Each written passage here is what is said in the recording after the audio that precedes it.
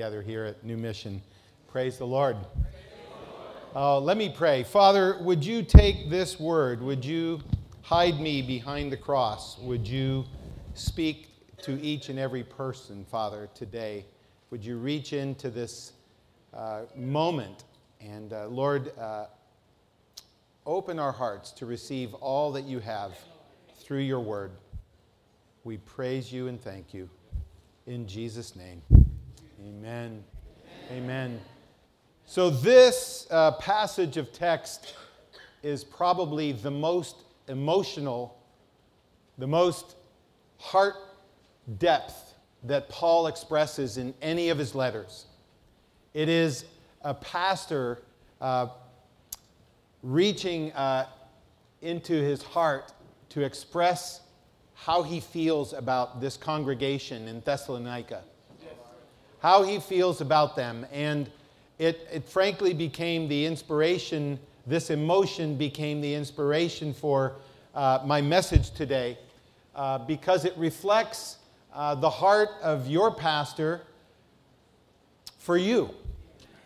If you could be in our prayer times or our breakfast meetings or our walks, and he speaks about you, and he prays for you, and he longs for you, and it really became the inspiration for my message today, which I'm calling Together Now and Forever.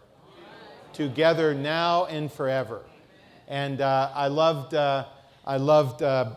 Pastor Smith's comments. He said exactly what the Lord put on my heart today. We have not spoken recently, and this is the beautiful reality that we are together right now, and as we walk by faith in Christ, we are together for all of eternity.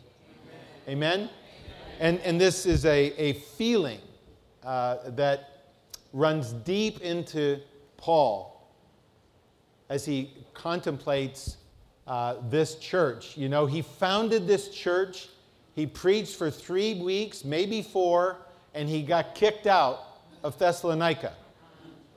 And they sent him 50 miles further west to Berea. He got kicked out of there too.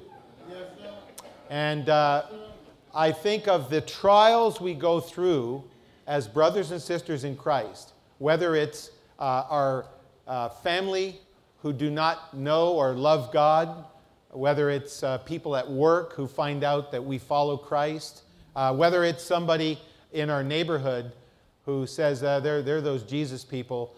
We encounter opposition and suffering, and sometimes it even comes from within, and we get out of sorts with each other, and we feel the sting. We feel the sting of that. And so this first picture I have this morning is from, do you have that first one?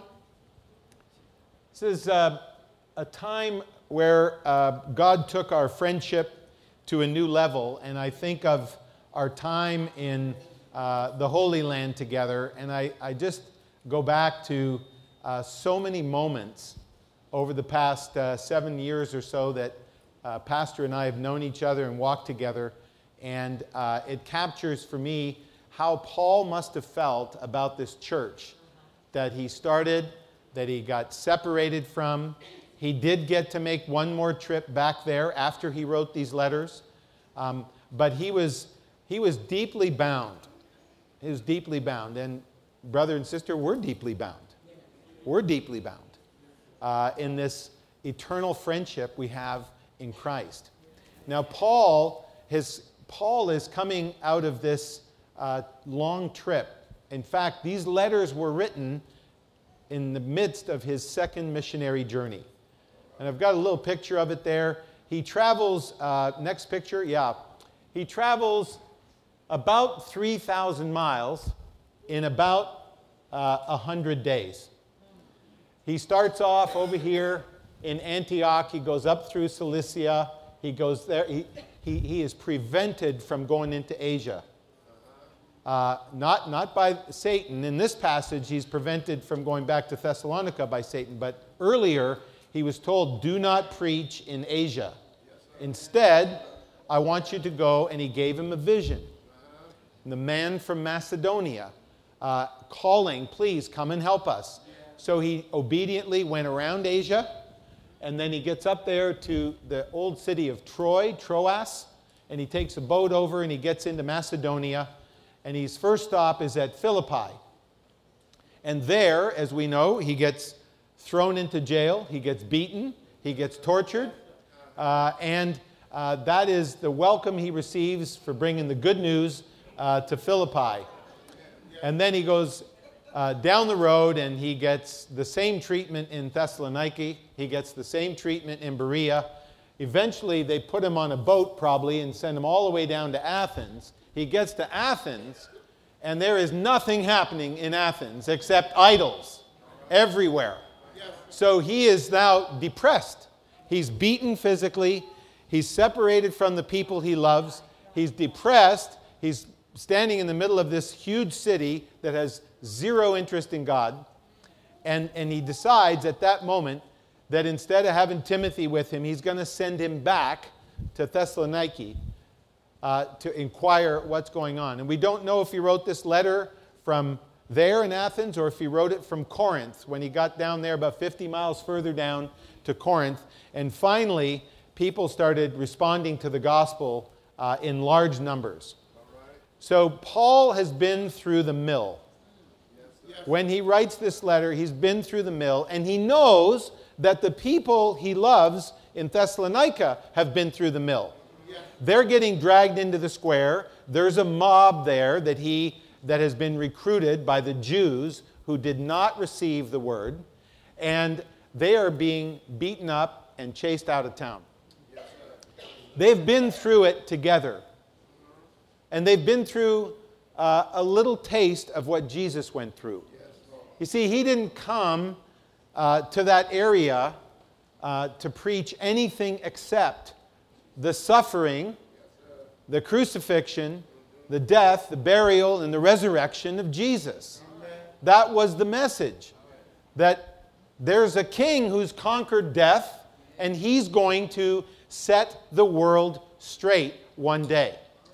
And we preach him crucified. Why? For the sin of each and every person that Paul presented that to. That is the gospel. That is the good news. That no matter what you did last week, God can clean that up. With the blood of Jesus. The blood of Jesus. And we can say bye-bye to all that sin. All that sin. So if you came in here this morning and you had a bad day yesterday, if you are out of sorts with one of your neighbors, even one of your neighbors under this roof this morning, I'm going to give you an opportunity before you leave here to go get right with that person. If you have been unkind, repent, turn around, change your thinking. Confess your sin and be set free by the blood of Christ. And in that very message of preaching the kingdom, Jesus himself was killed for his trouble. And so Paul is keenly aware of what the master has suffered. And he's keenly aware when he preaches the good news, it cost his Savior everything. And as he comes into these places and he begins these little churches, he recognizes these are the chosen few that are coming out of darkness into the light. And they're receiving the word with gladness. They're happy. They're leaving the meeting knowing that God has been there. God loves them. God has sent the Savior to cleanse them from all unrighteousness. And they're getting beat up and rejected and spit on and all of that. And they're in it together. It's like a military platoon who goes into Afghanistan and they lose half of them. And they come out of there. They have a bond together. They have a bond together. They've suffered together. They've walked together. And they have to deal with the consequences of the loved ones they've lost. It produces a special bond. We were in an earthquake in Japan in 1995. 20,000 people were killed in that earthquake. At Procter & Gamble, many of us, our homes were destroyed. But none of us, thankfully, were killed. But we went through a traumatic time together, and we have a bond. Whenever we meet up with someone from that time, we have an instant connection. And so Paul is saying that he's got this connection with the church in Thessaloniki, and he can't barely stand it when he could stand it no longer. So he's speaking emotionally, he's speaking from a heart, he's been through the mill, he's writing this letter because he's just heard back from Timothy. Timothy has reached him now, probably in Corinth, and has brought him the good news. Brother, they're standing firm. Brother, they're trusting in Christ. Brother, their faith is growing. They're becoming an example church all over Macedonia. They're becoming a generous church that Paul would later write about. The Macedonian churches were giving out of their poverty. And if those who were here 25 years ago would have walked in here this morning and seen the worship, they would have had exactly the same sense. Oh my gosh, they're standing firm. They're walking by faith. They're praising God. They're giving Him glory. And this is what it means to be the church. To walk in this love and this bond that we have. And then to spread it around. Spread it around. So I'm going to challenge us this morning that this is our calling as a church. And it's not always like this. We get at odds with each other, as I already said. We have separation. There are times when the separation is painful within our own churches. Let me give you the worst example, I think, possibly in the whole world. When you go to Jerusalem, you see this church. I need that next picture now. You see this church. It's called the Church of the Holy Sepulchre. It's a big, huge church with two giant domes. That dome on the left there is the dome that is over where the grave of Jesus is, where the empty tomb is. And probably pretty good odds that that's where it was. Not what it looked like then. Didn't have a church over top of it and all that. It was a quarry. And we know he died alone outside the city walls. So the walls have moved over the years, but they think that's the spot. The other dome is, the smaller one, is over top of where the cross was. So this church is called the Church of the Holy Sepulchre. It's shared by 6 denominations. And they have got some very serious trouble. If you look at these windows down at the bottom of the picture, let me give you a close-up of that. That's the next picture.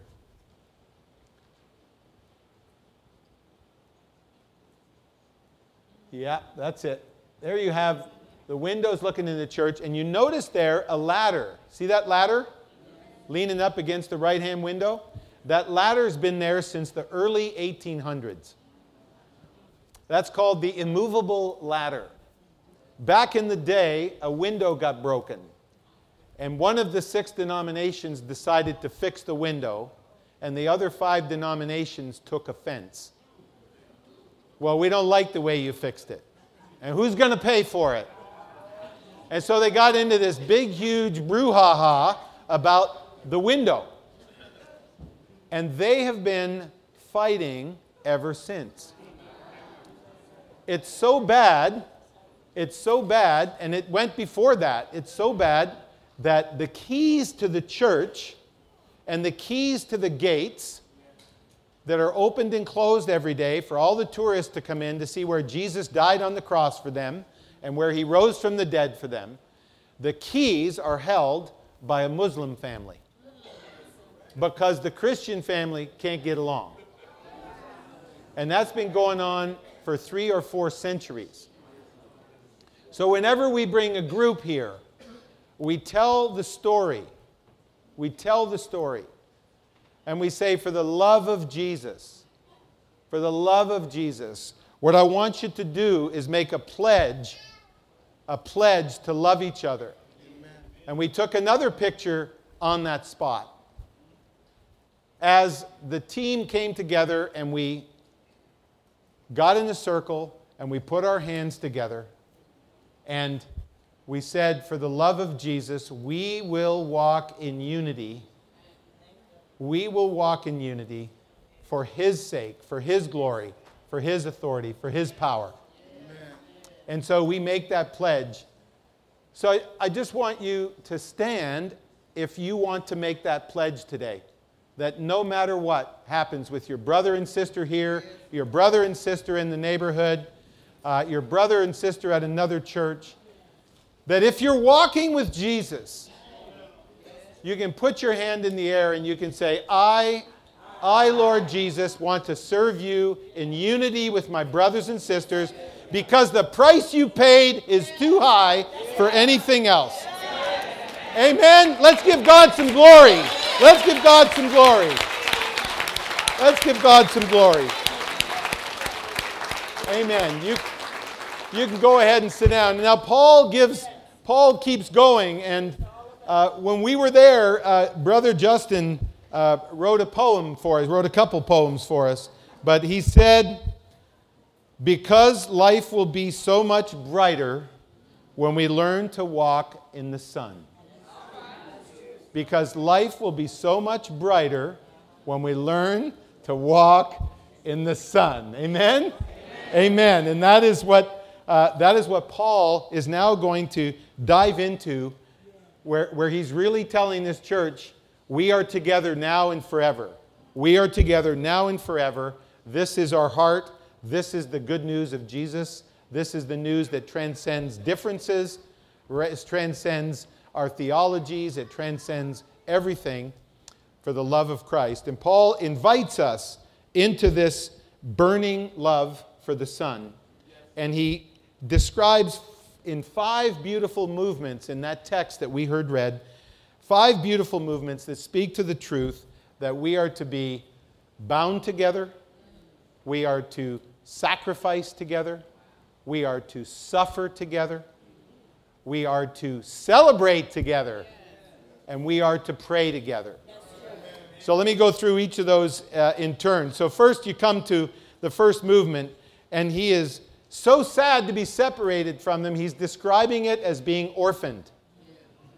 This is really difficult for him. Imagine new believers. Imagine leading your child to Christ and then being separated from your child 4 weeks later. Amen. This is how he felt as a father, as a pastor, as an evangelist.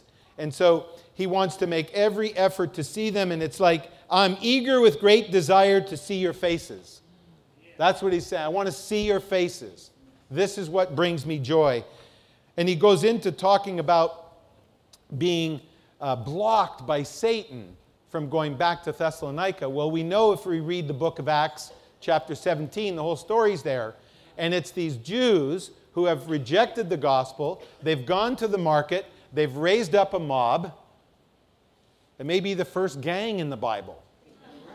And they've gone over and kicked them out of their houses and dragged them into the streets, dragged them into court, and they are like furious. And this is the work of the enemy. The battle's not against flesh and blood. It's the enemy who's grabbed them and brought them into opposition with the church. They've run them out of town. And then they've run them over to Berea. And then 50 miles they go, the whole mob, over there. And do it again. Kick them out of Berea. And so Paul is on the run. And it's not because he's a coward, but it's because he's the object of the attack. So he's going to leave so his brothers and sisters in Christ don't pay the price for what their violence is against him. But he leaves, and he is now separated from them. And Satan is blocking that return. We have a children's home in Mexico that we've been working with for 15 years, 18 years now. And we go down every year. We make a mission trip. But in the last 5 years, we've not been able to go because that orphanage is in a little town called El Limon, which is in the state where the drug cartels are having an escalated war. It's so bad that all the police have been fired for corruption, and the police in that part of Mexico is the army, the Mexican army. And there are troops everywhere. There are search stations. There are gunning stations with beanbags everywhere. And we can send a few adults in there who are willing to risk that, but we can no longer bring our high school students to visit the home, to paint, to hang out with the children. So we've got 5 years of gap in relationship that have been forced on us by this satanic activity. Sometimes it's just out of our control. And it's actually the enemy blocking what is going on. But Paul, through that, continues to send his heart's emotion because they're bound in the Spirit. And then he says a really amazing thing. What is our hope and our joy or the crown? Now he's describing one of the two most important things that are going to happen when we meet Jesus. The first thing he's going to deal with at the end of this passage, and it is, do we have faith in Christ? Are we holy and blameless before the living God? And in the beginning of this passage and the end of this passage, he's got the return of Jesus is mentioned twice, at the beginning and the end. So everything Paul is saying here, everything he's doing, is to begin with the end in mind, with the return of Christ, which he's highly anticipating. And he's telling them that when Christ returns, all that's going to matter is, are you holy and blameless before God?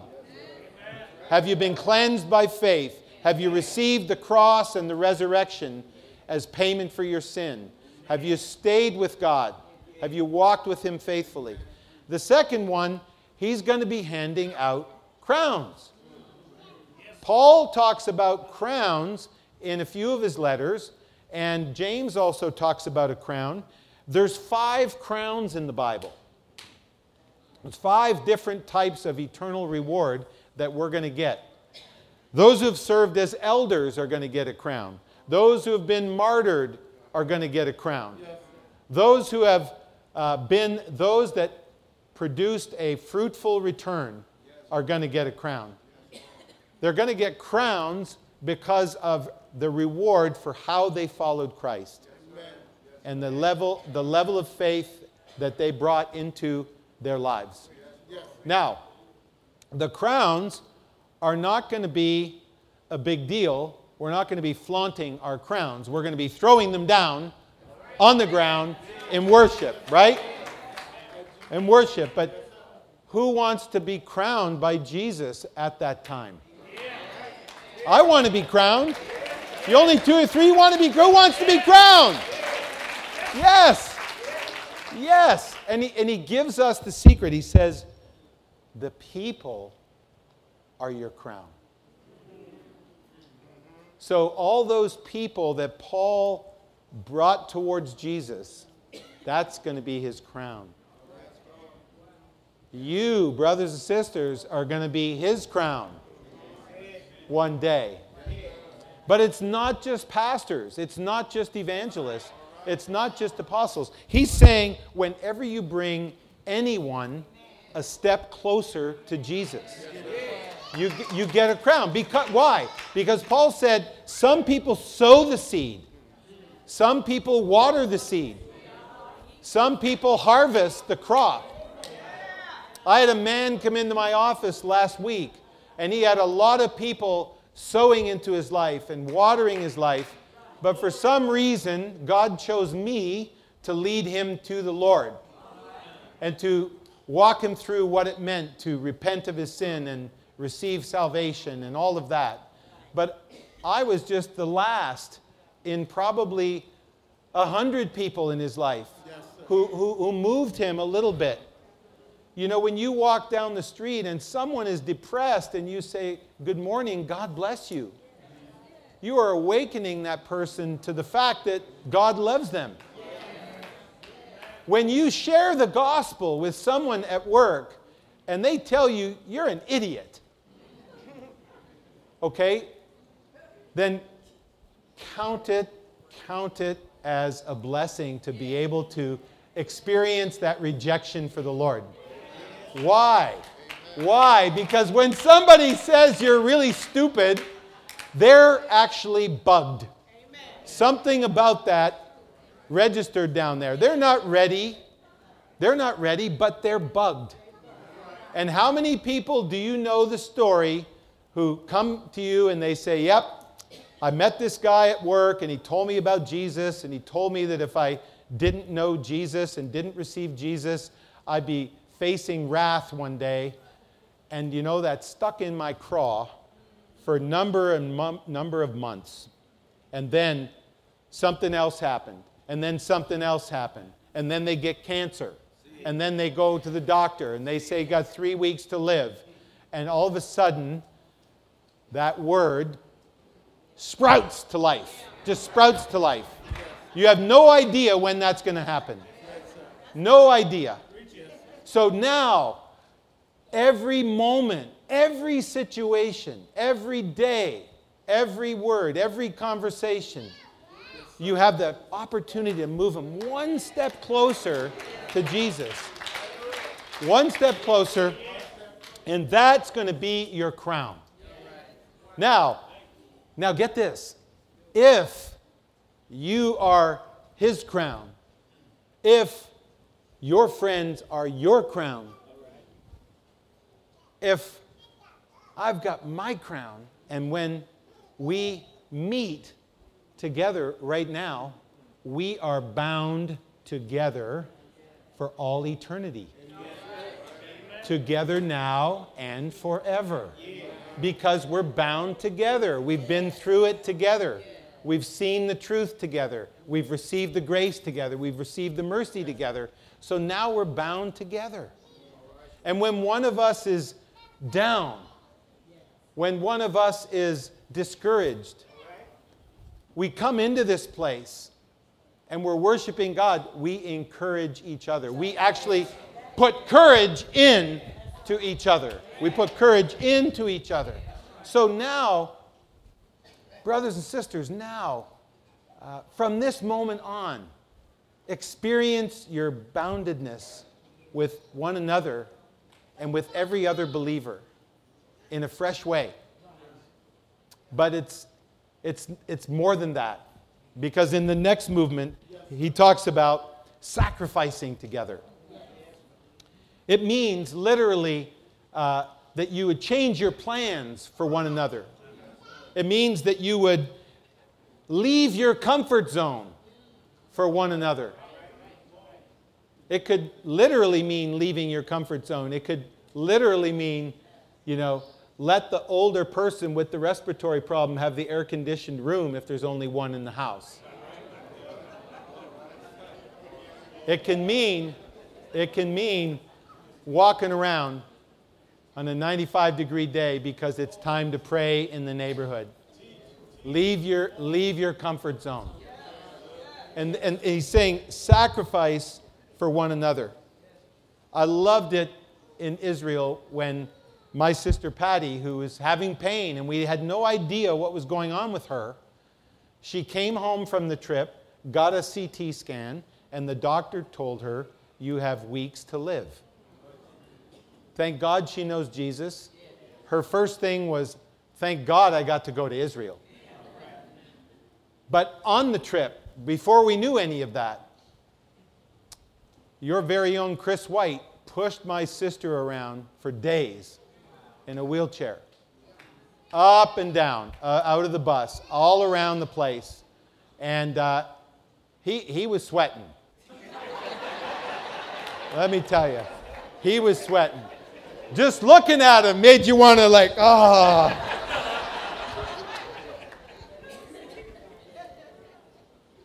He loved my sister sacrificially. It was beautiful. And when we were with her and we talked about the last days, we talked about Israel, she gave thanks for Brother Chris. She gave thanks for the privilege of being in that trip together. And it was sacrificial. And she sacrificed her comfort to continue and to finish that trip. And in the end, she sacrificed all of her comfort to go into hospice. She gave away everything she had. And she checked into hospice, and they started asking her all these medical questions, and the nurse was doing all the intake paperwork. And the nurse, finally, she said, "Excuse me, the most important thing about me is not my medicine. It's not where I hurt. It's that Jesus pulled me out of the pit. And I'm moving in here to get ready to go meet him. That's what I'm doing here. I'm going ready to go meet him." So it means that we're bound together. It means that we sacrifice together. But it also means that we suffer together. And then Paul goes into this paragraph about suffering, about holding each other up, about picking one another up. He goes into this. I warned you. I told you about it. You knew it was going to happen. It definitely started happening. And you were encountering suffering. And he's admonishing them to join in that together. You know, the Latin root of the word compassion is to suffer with. So we are suffering together. And when one of us is suffering, then all of us are suffering. If someone's in hospital, then we bring meals to the family. If someone needs a visit, if someone's in prison, we have these prison ministries. We have a congregation beside us over in Madison Place, and they have, in their homes, they have opened up 6 Lazarus rooms. They've built out special rooms, which have a bathroom right there, and they bring in heroin addicts. They go to the inner city, they preach the gospel, and anyone who receives Jesus, they bring them and they minister to them through the withdrawal from heroin. They've brought 60 people so far out of the city. That's right. The guys who live in that house take shifts being 24/7 with that person. And there's 3 guys' houses with 3 Lazarus rooms for guys, and there's 3 girls' houses with 3 Lazarus rooms for girls. And they give them 24/7 coverage. 30 of them have successfully come off heroin. 30. 2 of them came off heroin in less than 3 hours by the power of the Holy Spirit. They just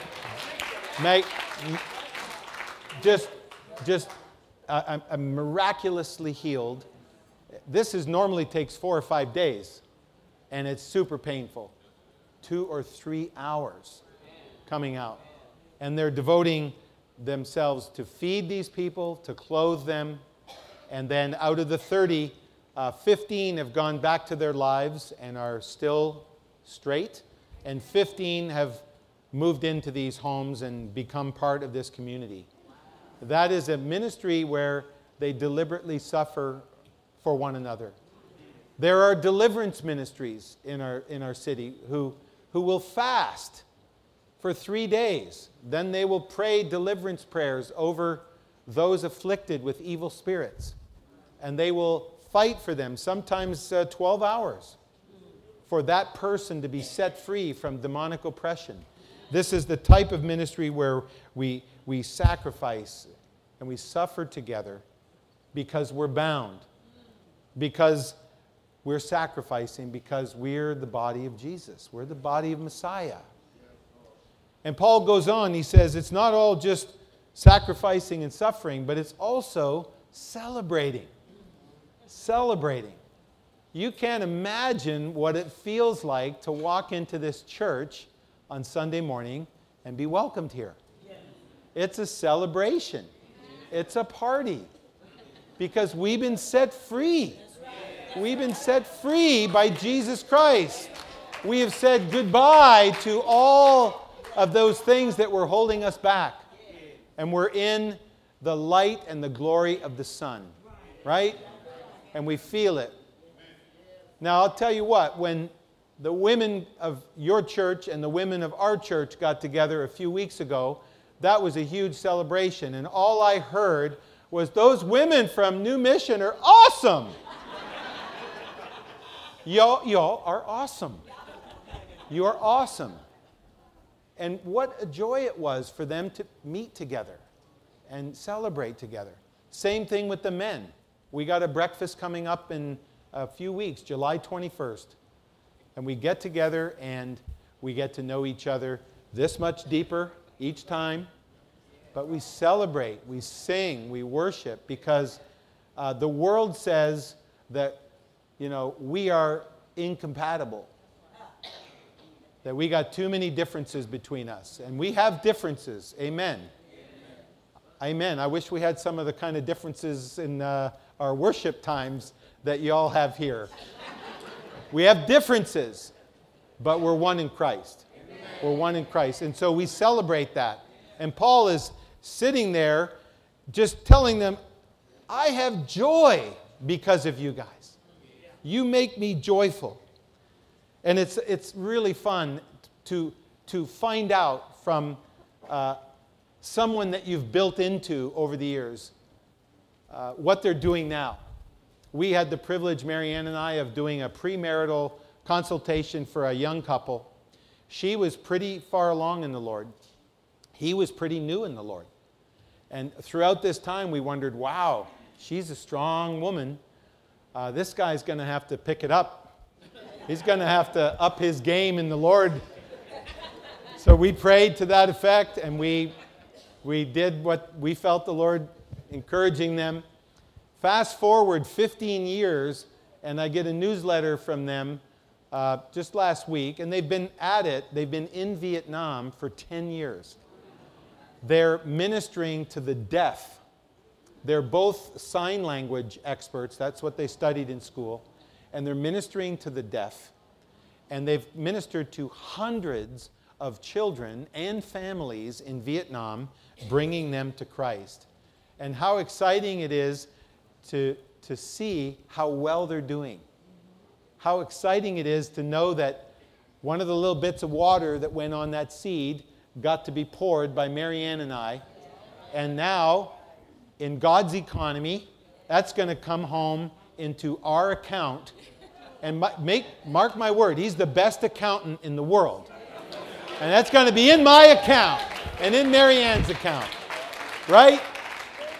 And we all have an account. The minute you trust Christ as Lord, you open up your eternal account. It says in Luke 12:33, it says to store up treasure in heaven. Right? So at our church, we don't call it our 401k. We call it our L1233. The L1233 account, our Luke 1233 account, is coming in with the wealth of Christ and the generosity of Christ every time we bring somebody along, every time we point someone to Christ, and then we are eternally rewarded. And that's a celebration. So I want to give you an assignment this morning. If somebody in your life was instrumental in showing you the love of Christ, this week, as far as it is up to you, call them, text them, email them, and say, you know what? When you gave me a pat in the back and a kick in the butt, I turned to Christ. And I want to thank you.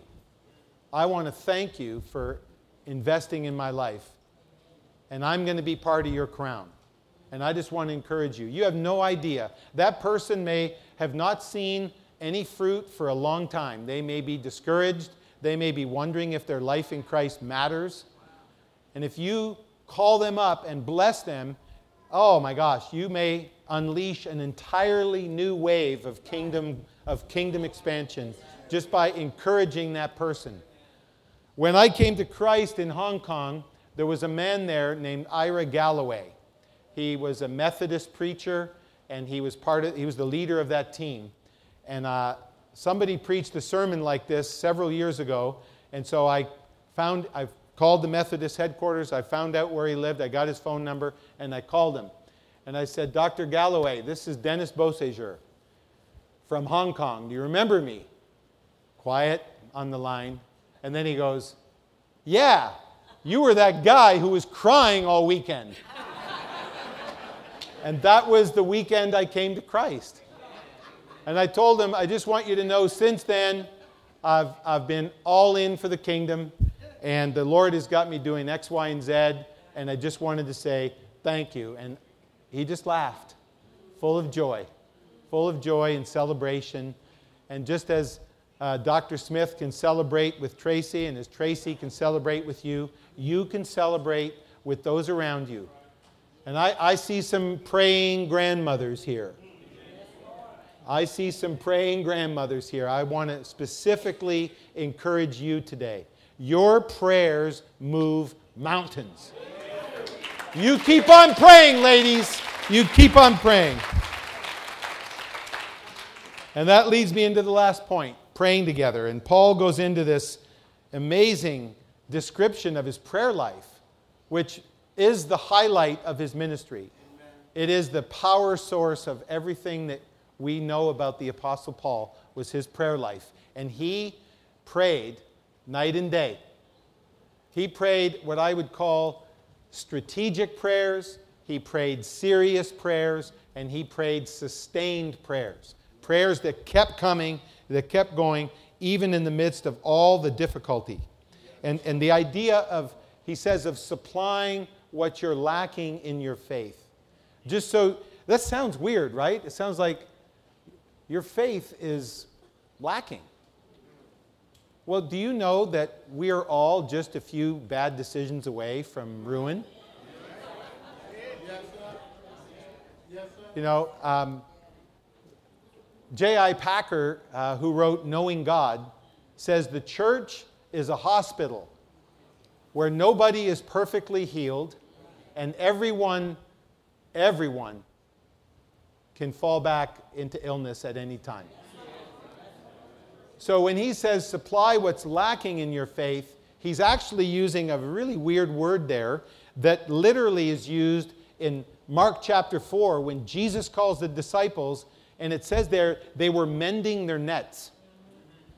So Paul's supply what's lacking in your faith is mending the net of your faith.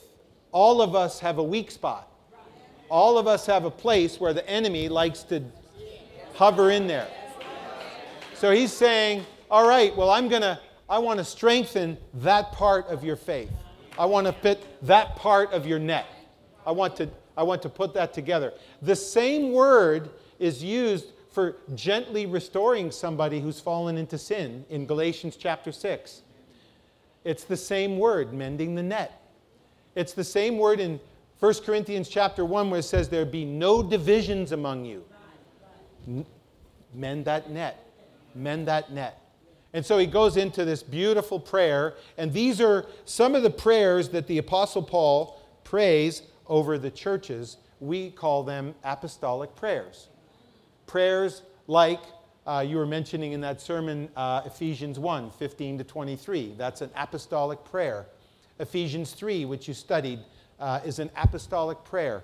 And so this one, he goes into it and he says, may the Lord make your love increase and overflow for each other and for everyone else. For everyone else, just as Paul's love is flowing into this Thessalonian church. Do you know that the love that the Father has for Jesus is in us? Amen. That same love is in us. Amen. So let's let that love out. Let's let it overflow to everyone around us, just as Paul's love for the Thessalonican church overflows to them. And then he goes on to say, may the Lord strengthen your hearts. Strengthen your hearts so that you'll be holy and blameless in the presence of God our Father when our Lord Jesus comes with all his holy ones. Again, the return of Christ, the end in mind of all Paul's thinking is, I want them there when Christ returns. They are his reward for his suffering, and they are my crown. And I want them there. And so he launches this idea of praying together, praying for one another as the underpinning. It's the underpinning of my friendship with Pastor Tracy is prayer. Praying for our congregations, praying for our families, praying for the city, praying for the neighborhood of Madisonville and Madison Place in Marymount. It's how we bring the kingdom to the earth. This is how it happens. And so he finishes up with that holy and blameless. Notice he doesn't say sinless. What is holy and blameless? Holy and blameless is we've confessed our sin. We've been cleansed. We've been washed clean. And we are cleansed from all unrighteousness, at least for a while. And then the next time we fail, then we go through it again. But if we are constantly in mind of his return, then we're going to be constantly reminded to be holy and blameless before him, which is achieved only by him. It's achieved only by confession and application of the blood of Jesus over our sin. And then we're set free again to fight another round. And so there you have the two things between now and the coming of Christ: to be holy and blameless when he arrives, to be ready for him, to walk circumspectly with him, to be keeping short accounts with him, to be cleansed by him regularly, to love God with all of our heart and soul, mind and strength. And then over here, to overflow with love. To overflow with love. That is the crown that we will have one day, but to overflow with love as we love our neighbors and love others as Jesus has loved us. And so in this very short passage, Paul just pours out his heart, and he tells us the two most important things about loving God and loving our neighbor. And then he gives us 5 ways to put that into practice, to be bound together for all eternity, to sacrifice together, to suffer together, to celebrate together as we are today, and to pray together. And there we will be together now and forever.